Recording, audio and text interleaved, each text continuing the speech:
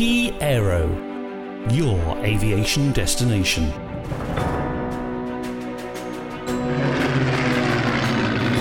Historic aviation. Hello and welcome to the FlyPast podcast. I'm Hans from Key Publishing, and today I am joined by James Peen, the new assistant editor on FlyPast and all our historic aviation stuff. All right, James, how's it going? Yeah, not too bad, thanks, Hans. How are you? Yeah, I'm all right. Welcome to Key Publishing and FlyPast, and of course, welcome to the FlyPast podcast, which is the big one. Let's be honest. Good to have you here. How long have you been here? This is actually exactly a week now. Exactly a week. Yeah, exactly a week. How is FlyPast? Is it living up to all your dreams? It's really cool. I mean, so far I've read a few articles the next issue, and just to be reading about airplanes is like really amazing. You know, having spent so long reading about other stuff, it's nice to read something that actually I'm genuinely into.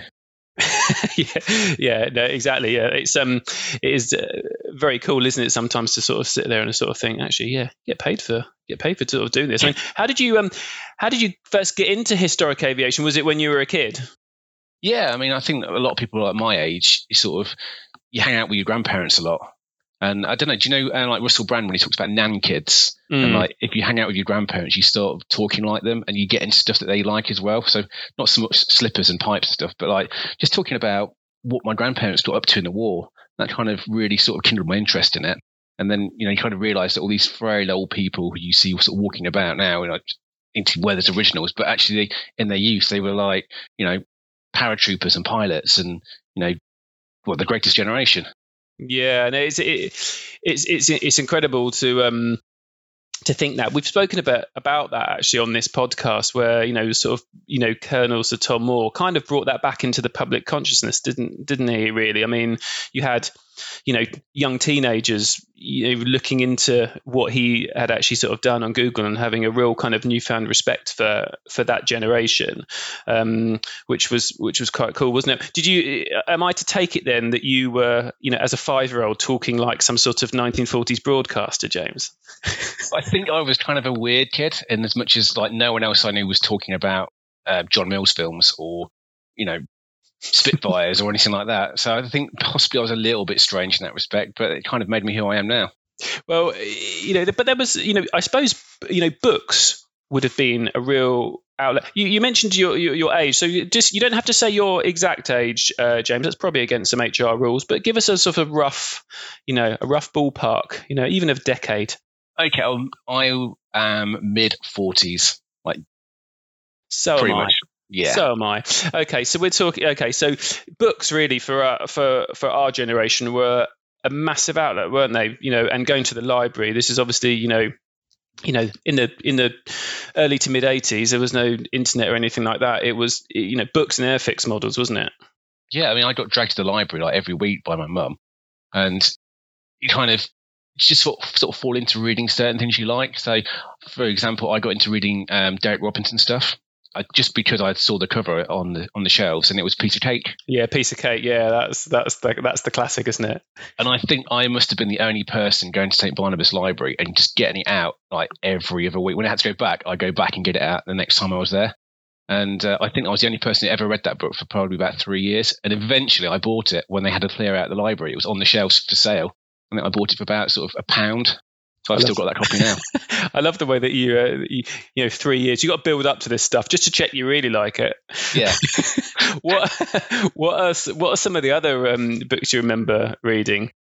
Oh, a big one for me was there was a jumble sale at my local school, my old primary school, and I went back to it, and there was one of those Marks and Spencer's books, like St. Michael, I think they were called, and it was like a compendium of 3 stories. So it was Enemy Coast Ahead, The Last Enemy, and Reach the Sky. Yes. And I used to read them all, like get to the end and then go back and read the first one again.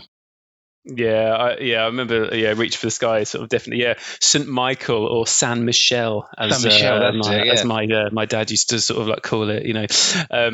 They were huge, weren't they? And I think Airfix as well. Like, I was trying to explain this to my kids the other day. Like, I was just trying to explain to them that me making an Airfix Spitfire, in 1983 was basically the equivalent as mad as it sounds, of you going on your Xbox now and playing Fortnite, and they sort of struggled to, compute it. But it was, wasn't it? It was kind of one of the things we had. And, I think looking back, Airfix is brilliant because that was the sort of period, wasn't it, of your childhood where you really studied the shape and the contours of particular aircraft, wasn't it?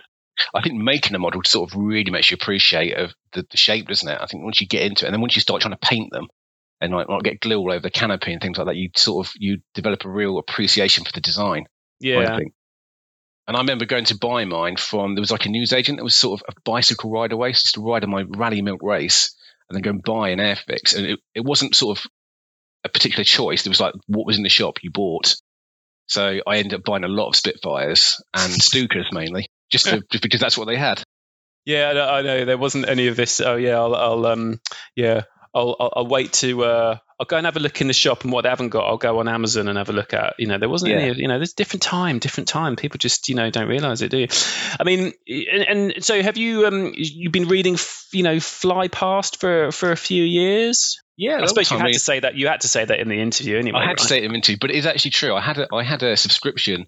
Like going back quite a long way, and I used to use that for the basis of some of my art projects, my GCSEs. Mm-hmm. So I used to like copy some of the illustrations that used to run in there, and then I sort of got more into my car side of things, and I just sort of dip into FlyPast whenever there was something that sort of appealed on the cover. So a bit of a floating reader. Yeah, well, you'll be able to now sort of once you've been here a few months, and you've sort of done a few issues of it. You'll be able to sort of like say, yeah, it was missing something until I joined. Absolutely.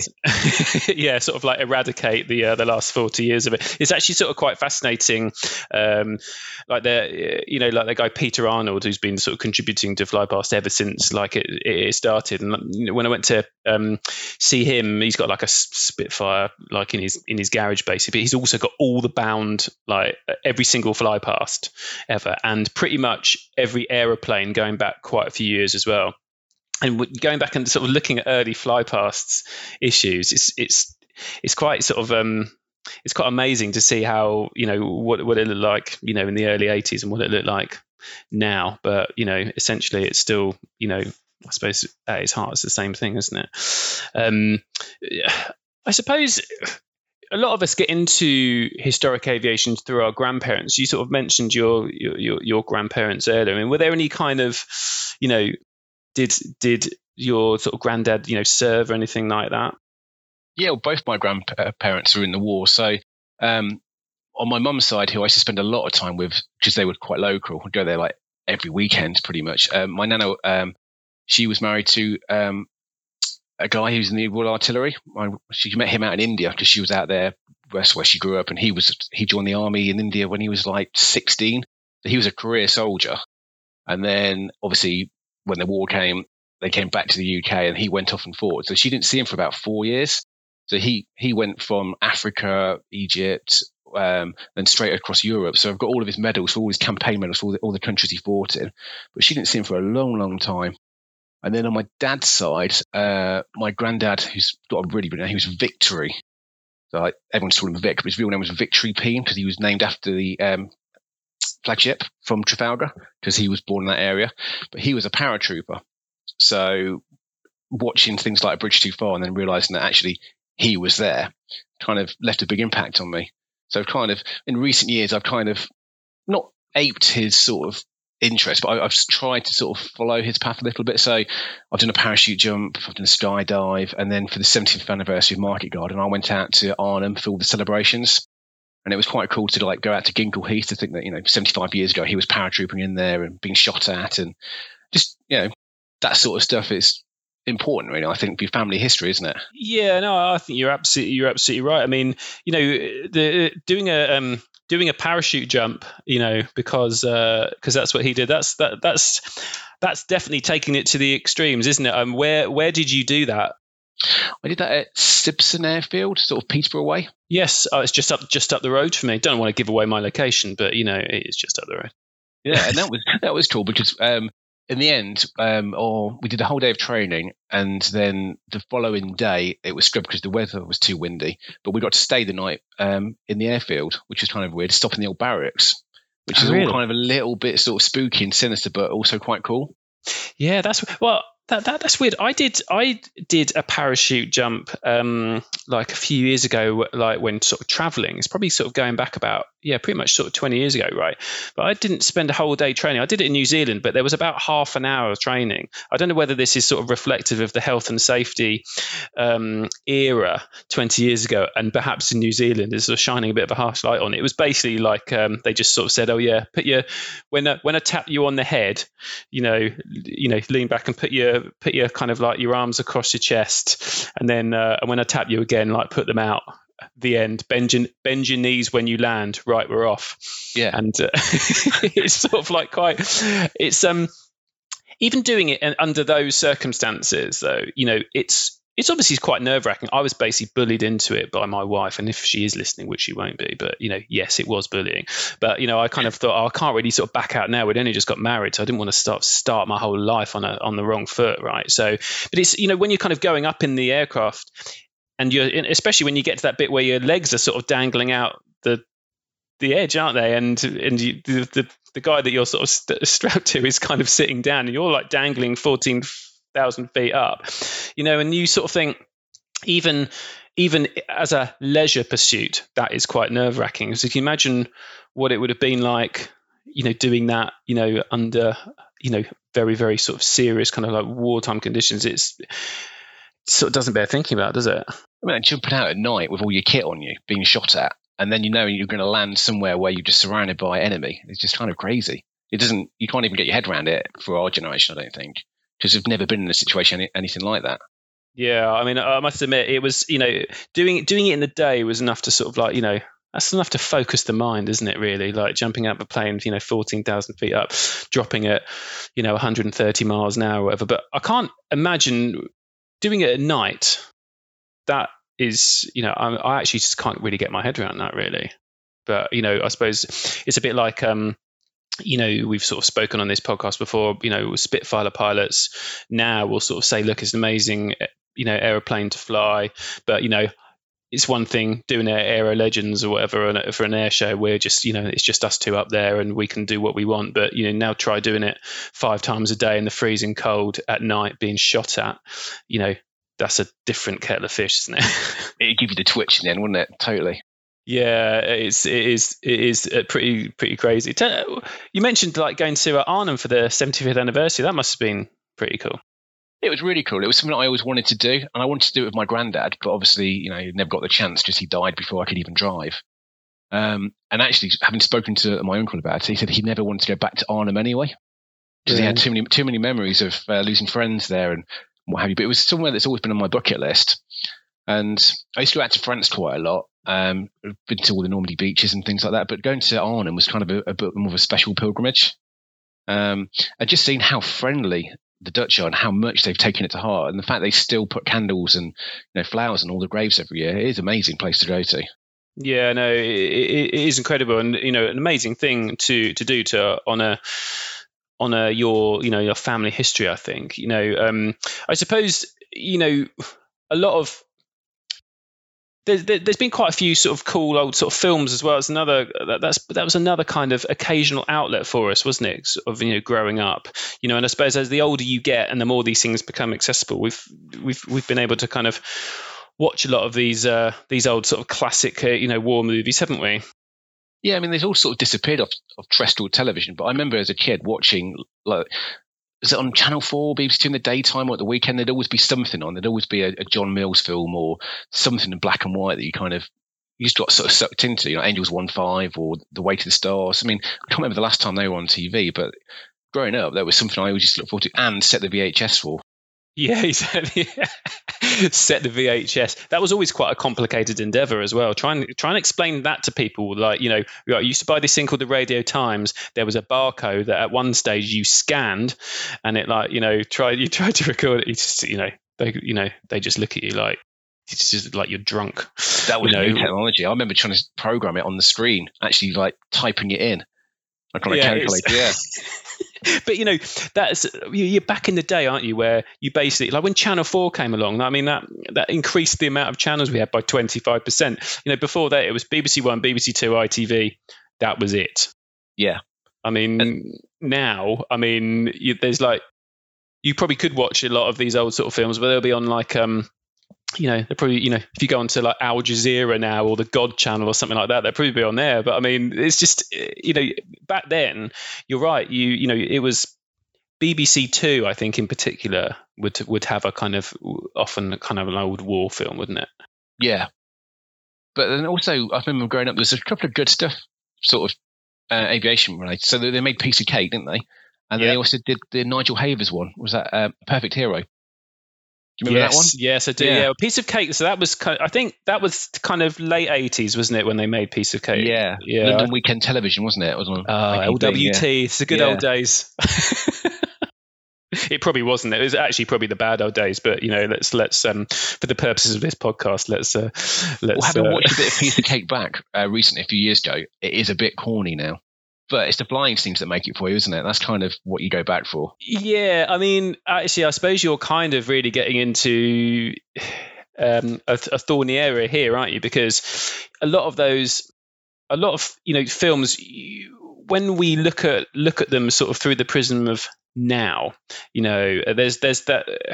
A lot of people have the tendency to want to sort of like do some sort of big takedown of the film, don't they? Just because it was of a particular era, or it's not very sort of PC or whatever it is. But I think some of them still hold up as really good bits of film, though, don't they? I mean, what are some of your kind of favourite historic aviation films?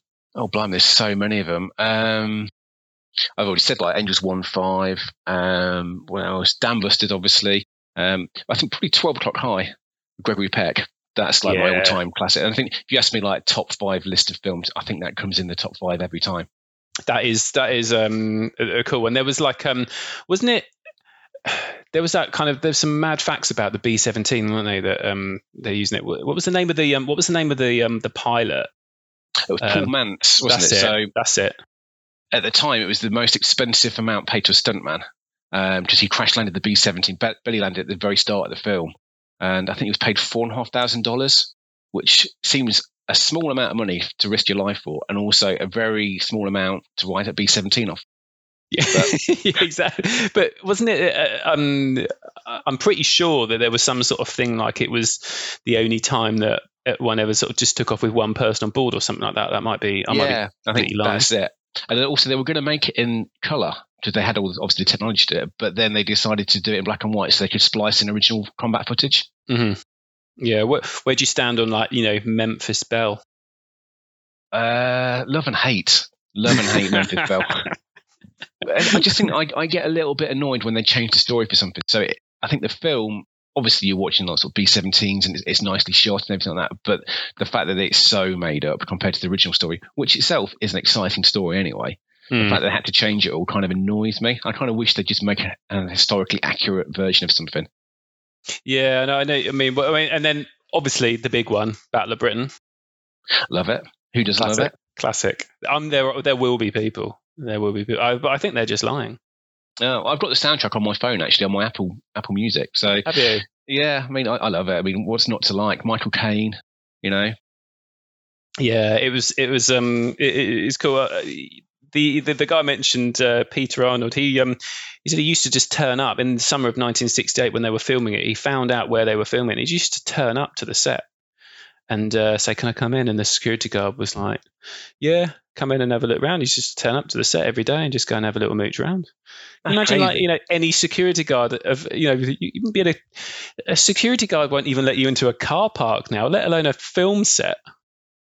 I think I don't remember where I saw it, but there was a Michael Caine interview from years and years ago. It might have been an old parky or something like that. And he's talking about Battle of Britain, and he was saying that he was taught to taxi a Spitfire. And he was saying that, we were taught one thing, but then as he was actually doing it, the reality was he was getting faster and faster, and he almost took off at one point. I mean, can you imagine that? Like, I don't know, Tom Cruise now taking off on an F-14 by accident. Yeah, probably not, or maybe he does do his own stunts. Which actually, that's a neat segue into perhaps the most controversial of all films, isn't it? Maybe I don't know whether I consider it a historic aviation movie, Top Gun, but I suppose it's kind of, it must be sort of 35 or so years old now, mustn't it? That sort of mid kind of 80s era. It is pretty old, isn't it? I mean, we've done a lot of talking about Top Gun previously on this podcast. Where do you kind of stand on it? I have to say, actually, before you do that, so Tara Leggett, your colleague on FlyPast, is an unashamed Top Gun fan. She claims that she was brought up on it, which made me think of Childline in the 80s. But anyway, we won't sort of go there. I sort of view Top Gun. Is it the greatest film ever made? No, I'm not sure about that. I'm kind of like, I'm sort of a bit more lukewarm to it. I'll tell you what we're going to do, right? Let me see. Let me see if she's around. Let's dial in Tara Leggett. Bring in the expert.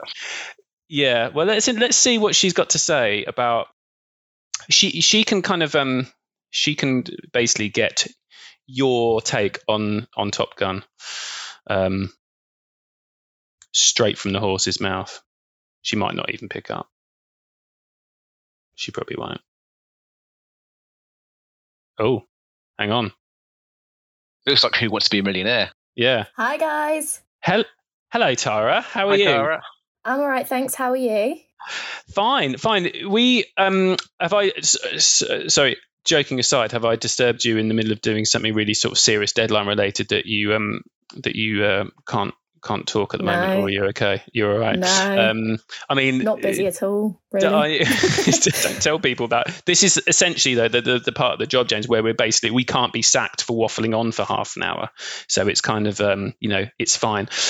Tara, guess what's just come up in conversation? We were talking about historic aviation movies and whatnot, and then Top Gun came up in... Yes. In conversation. Am I going to like this, Hans? I was just about to. I don't know. I mean, you might do, you might not. I was just about to ask James what he thinks of Top Gun. I'm already in a mood with James about something, so he's just going to get in my bad books even further. Okay. What have you done? I mean, I'd asked James, what do you think about Top Gun? And then I stopped him, and I thought, right, hang on, right, because I mentioned that you. The phrase I used was the one that you have used previously, which was you were brought up on Top Gun. Yes. Is this correct? Yes. I mean, people can draw their own conclusions on that upbringing. I've sort of like described my opinions on Top Gun as a bit more sort of, lukewarm, shall we say? James, Top Gun. I would say it stands out as the pinnacle of Tom Cruise's movie career, and I'm not a fan of Tom Cruise's movies. Why have you dialed me into this conversation? I just thought that we could sort of once again talk about.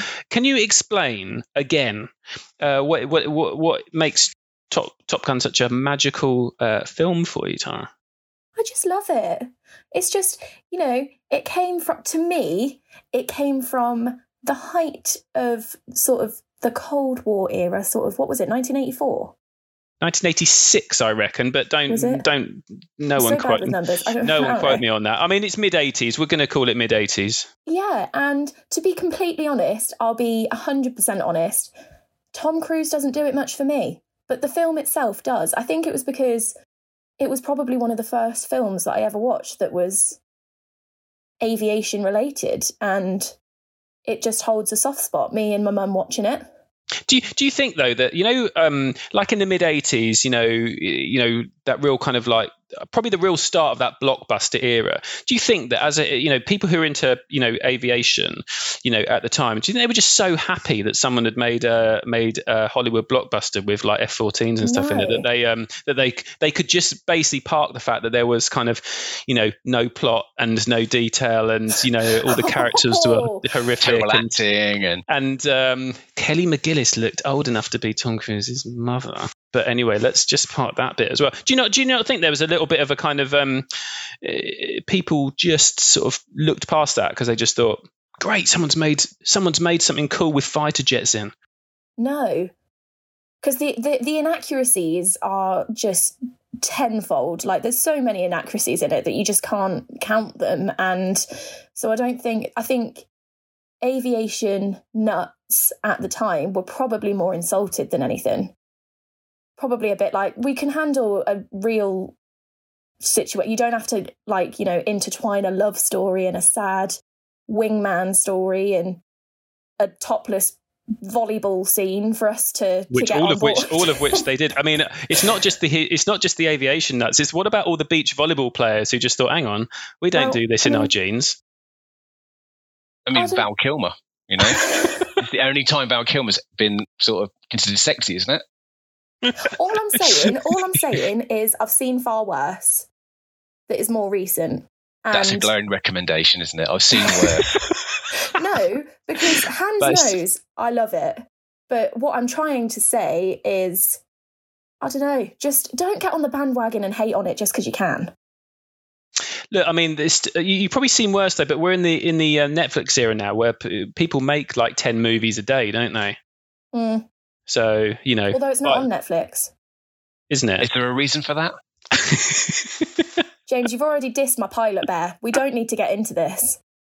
Well, look, I mean, I think, we'll just park it there. To be fair, though, I say all this, but, I'll still be one of the first to go and watch a new one when it comes out. Exactly. And if it was that bad, would they be A, making a new one, and B, would it have made so much money? Well, you can film it in a cockpit, can't you? So it's COVID friendly. That's why they've made it. Yeah, exactly. Tom Cruise, but I mean, I haven't got a down on Tom Cruise. I think he seems like a nice enough bloke. Yeah, he's an affable chap, isn't he? I suppose so. Yeah. Never met him. Yeah, he was doing some filming apparently once in a couple of years ago, and he stayed at a hotel in Peterborough, but the people behind reception didn't recognise him. Wow. Which apparently he found a bit mortifying. He's quite small, isn't he?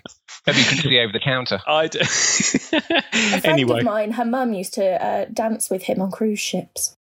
Really? Yeah. What was he a regular cruise ship goer? I don't really know. That's the extent of the story that I was told. If I'm honest, good to see you following the journalistic nous there. To my, I love the way you just left it there. Oh, that's a nice story. Anyway, is it time for another cup of tea? I was just a bit like, right, okay. Well, look, let's.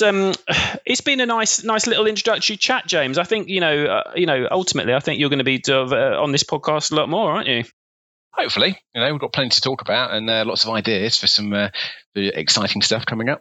Yeah, excellent. Well, look, thanks for dialing in, and you, Tara, as well. Thanks for having me for the whole 6 minutes. Thanks for. Look at this. So I'm going to get an email from HR in a minute.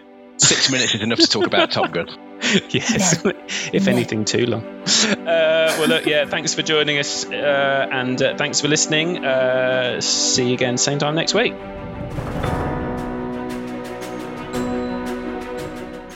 This has been a podcast from Key Aero, your aviation destination. Remember, visit www.key.aero for more of the same. Thanks for stopping by, and we hope to catch up with you again soon.